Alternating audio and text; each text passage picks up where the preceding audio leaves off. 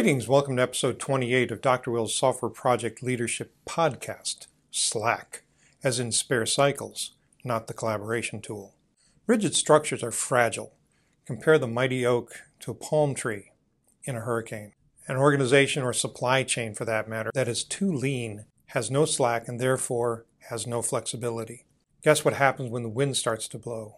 Going from great idea to real business is a huge step, a leap of faith in your abilities and in yourself. Getting off the ground, a SaaS founder, or any entrepreneur for that matter, needs additional bandwidth to handle all the necessities of running a business.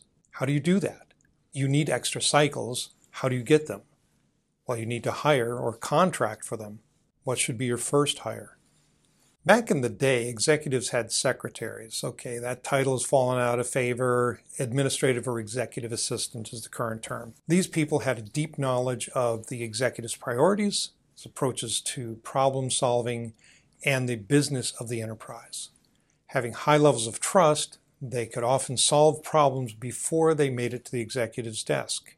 To save money, many or most of these personal assistants and secretaries were collected into secretarial pools that were shared, losing that close association and trust and problem-solving slack of the previous arrangement. Secretarial pools eventually gave way to nothing, as computers with word processing software ended up on executives' desks. So now, instead of verbally outlining a response that an assistant would flesh out into a letter or document, the executive is now a typist. Organizations also had middle managers. This has as much to do with span of control as it does with resiliency. Span of control is the number of people that you can personally oversee effectively. Can there be too many levels of management? Sure, of course. And any manager can be or become a pointy-haired boss. However, as you flatten the organization, increasing the executive's span of control, they have less time to devote to strategic, high-impact issues, instead resolving issues that would previously have been resolved by subordinates. You can cobble together ad hoc groupings, tiger teams, to handle specific problems, but that would probably be most effective for a project like moving the office or the base of operations from one place to another, rather than strategic initiatives.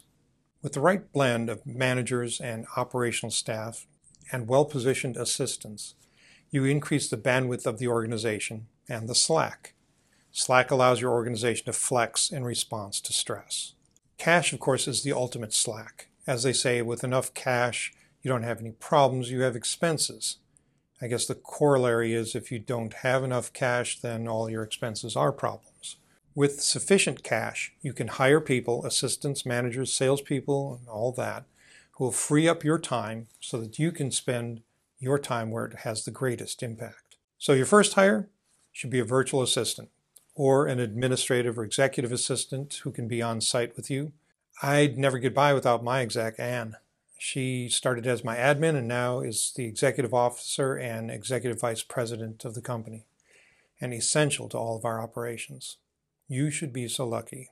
This channel is dedicated to helping software projects succeed, not just in the short term, but in the long. So if you'd like more content like this, be sure to subscribe and hit the bell below to be notified when more content becomes available. Also, if you have any questions, put them in the comment below and I'd be happy to entertain them.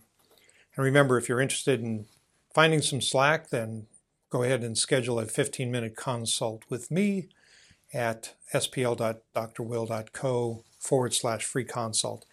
See the show notes for the link. That's it for me, for you for now. Have a great day and a great week. You be careful out there. I'll be seeing you. Bye.